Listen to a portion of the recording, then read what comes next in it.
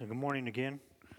This morning I will be talking about the second week of Advent, which is peace. How much peace do you have?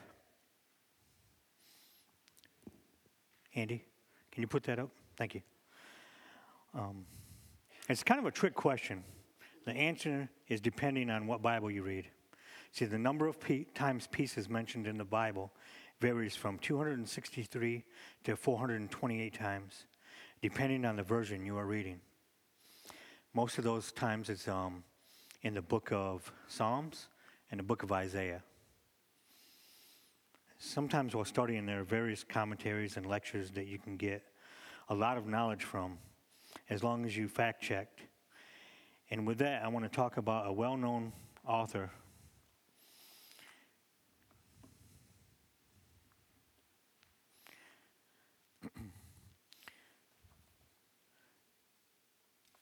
He offers a profound and brilliant outlook on the topic of peace. I am sure all of you are wondering who I'm referring to. Well, he is very famous. I am sure all of you have heard of him. He has written 42 world-famous books in 34 different languages. And he goes by the title of Doctor.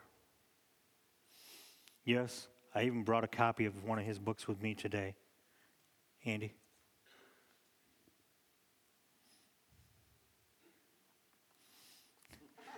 Dr. Seuss.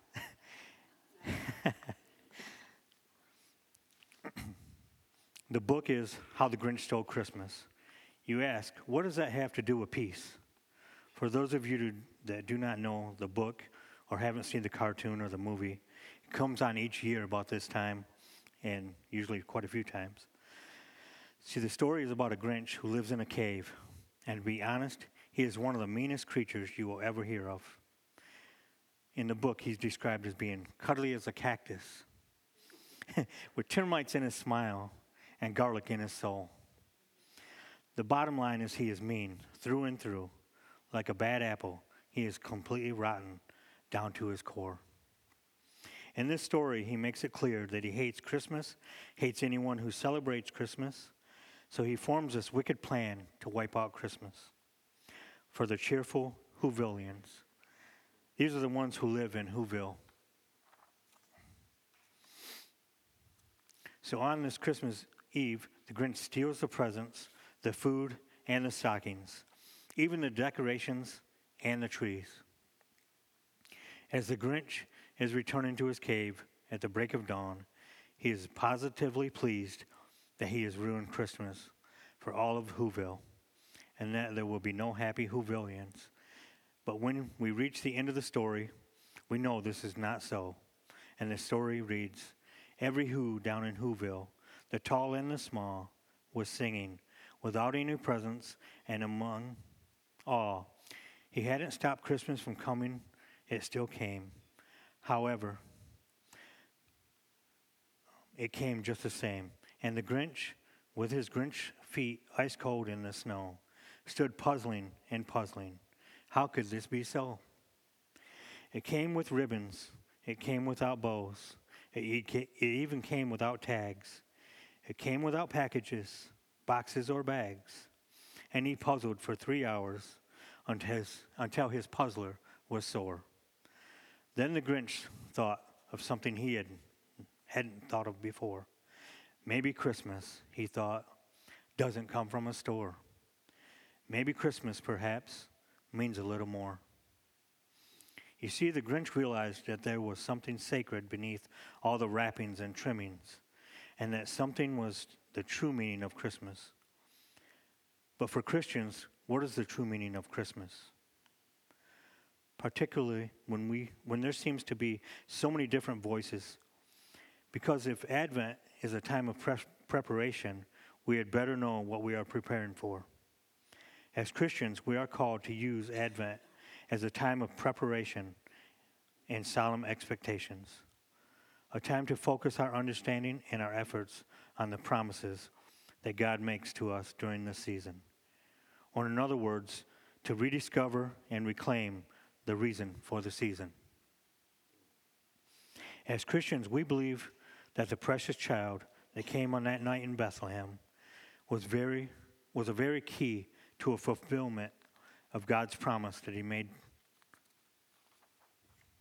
to us. God himself, and it was spoken of through the prophets, a promise that would bring to all who believe in him, Jesus Christ, a deeper understanding of who God is and will always be for us. And in this promise that is at the heart, what are we preparing for? It was a promise that through the birth, the life, the death, and the resurrection of his very Son, we would learn that our God is a God of love, a God of joy, a God of peace, and a God of power. But most of all, a God in whom this Advent season we focus on and put all of our hope in. During this Advent season, we place our hope on a child of Bethlehem, in whom and through whom God's kingdom has come to us. Now, to see the change, the Grinch isn't just sour or mean. The Grinch does harm. Why does the Grinch change? The Grinch literally repents. The Grinch turns and heads down to the who's and down to a new life. How do people change? Change does not come by fear, by facts, or even by force. Change comes by love. The Grinch sees the who's love one another. He sees the gratitude and the worship. Then he experiences his love. Even though he has done them great harm, they welcome him in to their community and to their table. At the end of the story, the Grinch has a new family of friends, a new way of thinking, and a new identity. This is the good news of Jesus Christ. We see loving, healing, and welcoming. The love of our Father overflowing in the flesh of our Lord and Savior, Jesus Christ. The love of the Father overflowing into the sacrifice of Jesus Christ through his life, death, and resurrection, that we gain a new family, a new way of thinking and being, and a new and transformed identity. The evil one loves to keep us distracted and divided. So today again, I am choosing the way of Jesus, the way of love, and I invite all of you to do the same. Recommit your lives to Jesus. Recommit to praying. Pray that the Lord uses you as an instrument of love. Let's look at some of the things that steal our peace. Worry. Obsessed about your kids and their choices. Worry about the job market, the bills, pollution, global warming. We can go on and on forever. Number 2, that steals our peace would be fear. The what ifs. What if my child gets sick? What if there's a fire? What if my marriage fails? What if I get sick? What if there's an accident? And we can go on with that list for a long time also. Number 3 is shame. I made bad choices. I should stop smoking. I was abused. I was abandoned. I failed. I quit. And when again, we can go on with that one again. Number 4 would be regret. I should have been a better son or wife or daughter, husband, brother, or friend. I should have behaved better. I should have listened. Number 5 is busyness. My calendar is full. I need a vacation just to have time to worry. I can't say no to the boss or to someone else that asked me to do something. We need to look at this thing called peace and limit the things that rob us of our peace. Long ago, a man saw a picture of perfect peace. So he had a contest, and painters from all over the world gave their version of what peace was to them in hopes of winning this contest. There were 2 pictures that made it to the final round. Picture one had a mirror smooth lake that had a perfect reflection of the blue sky. There were the greenest trees anyone has ever seen, and a grassy shoreline, and a flock of sheep grazing in the distance. Surely this was the winter, or was it? Picture number two had a noisy waterfall cascading down a rocky cliff. Stormy gray and black clouds threatened to explode with lightning, wind, and rain. On the edge of one of the crevices near the waterfall, there was a crooked tree clinging to the rocks, and on one side of its branches was a small nest under the spray of the waterfall. And in the nest was a mother bird with her eyes closed and her wings sheltering her baby. She manifested true peace. In order to have true peace, you must have some turmoil. And the second painting won the contest. The moment we were converted, we found peace with God, because as sinners, we were at odds with God. Then we received the peace of God that assures us salvation and security in all situations. The added bonus is that we also have the God of peace that will never leave us or forsake us. It is a supernatural peace. In Philippians 4, verse 7, and the peace of God that surpasses all understanding will guard your hearts and your minds in Jesus Christ. The peace we receive upon becoming a child of God is supernatural. We do not get a generic form of peace or some alternate form of peace, but we get the peace of God. Amen? There has never been a time when God has been surprised or rattled due to some circumstances. He is always in control. The peace that defines God is the very peace that He extended to each one of us, of His children, you and me. One of the biblical examples I found was Gideon. In Judges 6, 22 and 23, when Gideon realized that he had seen an angel of the Lord, he said, "Oh no, Lord God, I have seen the angel of the face to face." But the Lord said to him, "Peace to you, don't be afraid, for you will not die." Gideon had a supernatural encounter with the angel of the Lord and was fearful of death. In that moment, in his deepest fear, Gideon has extended a word of comfort and peace. The Lord Himself extended His supernatural peace and vanquished his fear of death. Gideon was so confounded and in awe that he had not been slain that he called this place Jehovah is Peace. And on that very spot of ground, he dedicated an altar to God. The idea here is that the peace of God surpasses any measuring system we might try to use as a gauge. It exceeds, it is superior, and it rises above. And it has no earthly similarity. Of a human being, we are trying to use his mental capacity to discern how powerful the peace of God, he will be incapable. The peace of God is like finding a bag full of diamonds in a bubblegum machine. It is like buying a firecracker, and when you light the fuse, the explosion is bigger than a nuclear bomb. It would be like opening an 8-ounce bottle of water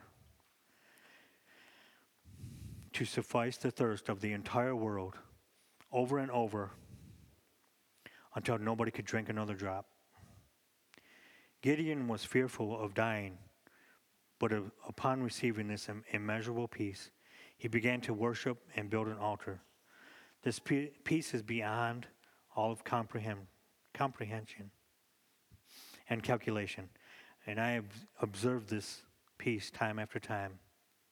Only the peace of God can allow someone to lay aside their worries and place them on the shoulders of God. Only the peace of God can soothe the fears of a family as their loved one faces disease, despair, and even death. It is only the peace of God that can allow someone to calmly look you in the eye and tell you that they have placed everything in God's hand and they know that it will be okay.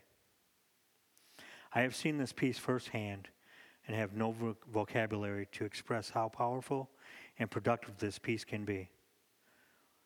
I have experienced this peace over and over again in my life. It is better than any medication that can be prescribed and exceeds any counseling one can purchase. I have had the honor of seeing this peace in the lives of dear saints of God. I have seen this peace at the hospital, at the altar of the church, and on the couches at people's homes. This peace is above and beyond any comfort the world can offer. The peace of God is balm for a broken heart and therapy for a burdened mind. How many are here today that are in deep desperation as you are trying to make it day in and day out? How many are having restless nights and insomnia has crept into your bedroom and you would pay to have a good night's rest? The world is full of desperation. The churches that are meeting all over the world today are filled with people consumed with worry and deep desperation.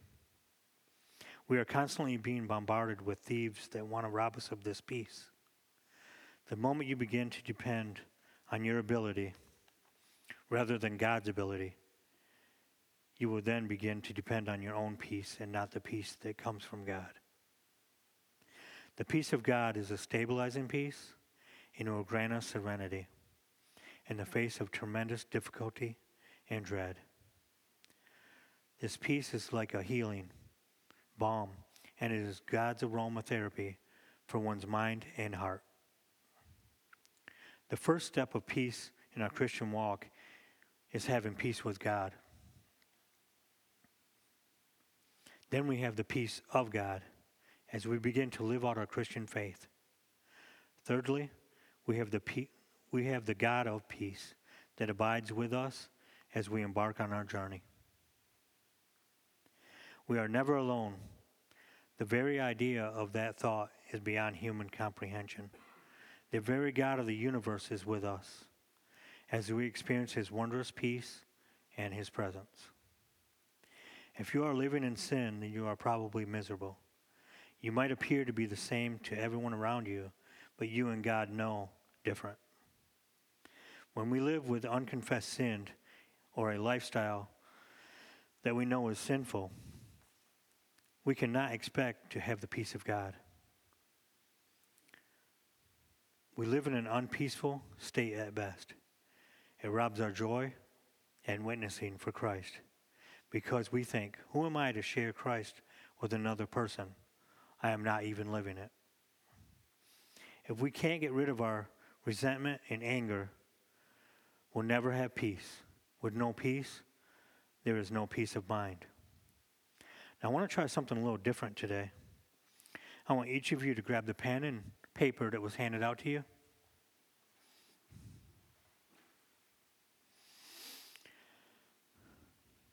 And I want you to write down something that you've had a hard time of letting go. Maybe you were hurt or betrayed by someone. Whatever it is, write it down.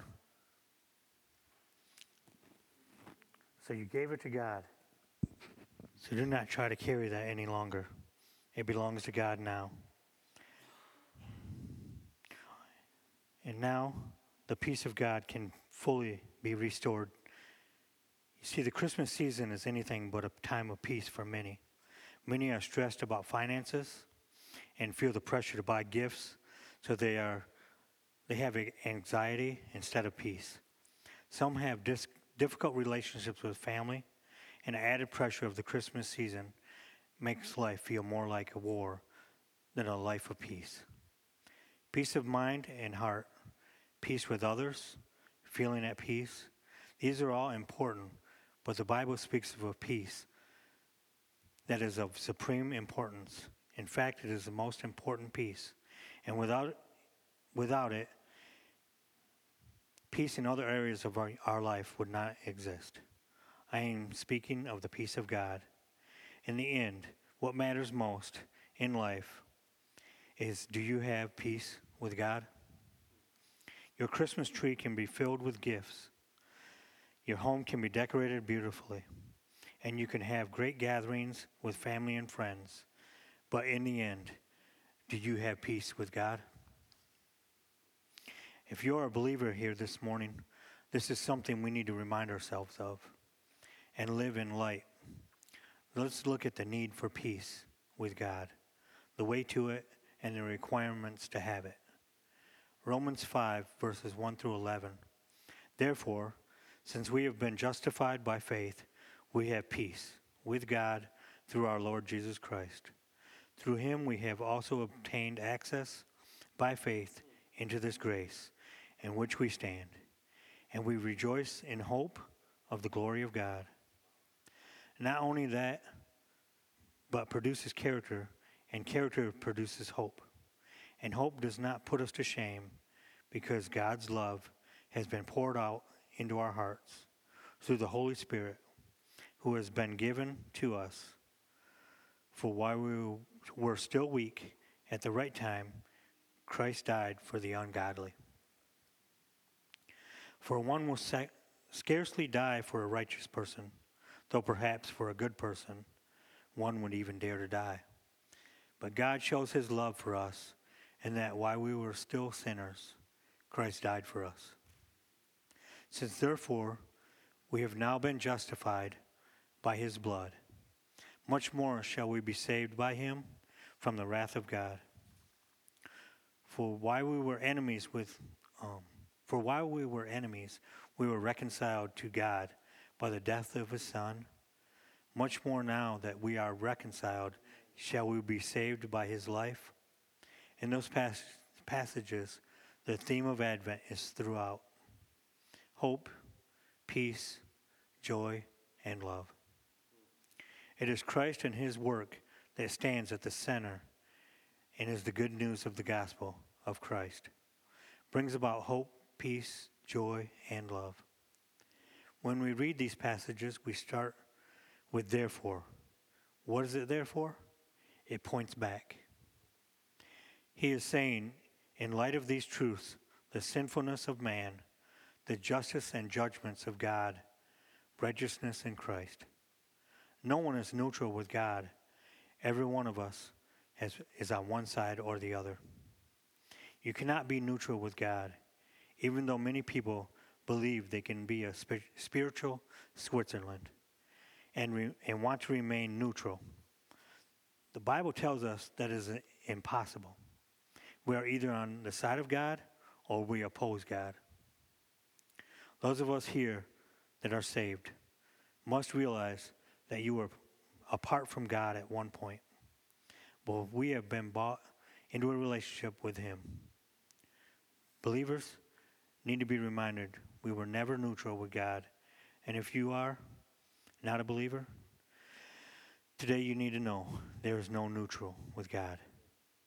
Dear Christians, you probably have friends that think they can be neutral with God. They can't, and we all know it. This Christmas, we have friends and family who will celebrate the birth of a king who is going to return in full judgment, even if they think they are neutral. To have peace with God means to be in a relationship with God, in which all the hostility caused by sin has been removed. It is to exist no longer under the wrath of God. When we have peace with God, we can also have the inner peace that comes from knowing things and knowing things that are right between us and God, the Creator, the Judge, the great I Am, the God Almighty. Peace is the equivalent to a Hebrew word, shalom. In this Old Testament, the word for peace was a rich word that spoke of a holistic peace. The fundamental idea behind the word shalom is wholeness in one's relationship with God. It defines a harmony of relationship based upon the completion of a transaction, the giving of satisfaction. It does not mean that we simply have a truce where outward conflict disappears but inner turmoil remains. It is not merely a ceasefire. We didn't move from enemies of God to neutral. We talk about peace at this time of year, but can there be peace on earth? With God, yes. With man, no. Let's think about trying to get peace in this world. Without God, since the beginning of recorded history, the world has been at peace, a total peace at 8% of the time. In over 3,100 years of recorded history, that's only 286 years without war in some part of the world. During that same time period, 8,000 treaties have been broken as well. I wonder when we talk about peace at Christmas, if people think that, what peace did Jesus bring? There's still wars. Jesus brought peace of God through his death and his resurrection. He came to reconcile God and man. But there are still side effects of sin on this earth. We still have wars, turmoil, sickness, and death. And what about personal peace? Peace at home? Peace at work? Financial peace? Here's the good news. Upon Jesus' return, there will be an everlasting peace on this earth. But do you know, we don't have to wait until Jesus returns to experience peace in our life. We can have peace right now. Is there someone you need to forgive? Are you holding a grudge? Did you drop that in the box and hand it over to God? If not, guess whose peace is in turmoil? Yours, not theirs. But we can have peace through Jesus. He promised to come back and bring peace to the earth. Imagine the peace of God is like a large home. Everyone wants in. In that home, there is safety and security. There is only one door to get into that home. That door is represented by Jesus. The only way to unlock that door and walk through is by faith. Once inside, you have full access to the whole house. You've got all the benefits of peace with God. Believers, you are in the house. You have peace with God. You have all the benefits of that. God is working for your good. You have the Spirit of God present and active in your life. It all started with peace, the peace of God. Just remember, as we leave here today, you have given these things over to God, and they are His now. Do not carry them any longer. There is a big difference in having worldly peace and having, or that only lasts for a moment, and having the peace that comes from God that lasts for an eternity. And no matter what storms we face, may the peace of God be with you all. This time of year, I usually try to remember all the people that are shut-ins and homeless, or they're shut-ins and have no family. Those people at this time of year are really lonely. They're lonely all year, but this time of year, I usually focus on them. And I just ask, if you know someone like that, reach out to them this week and talk to them, maybe go visit them. May God bless all of you. Amen.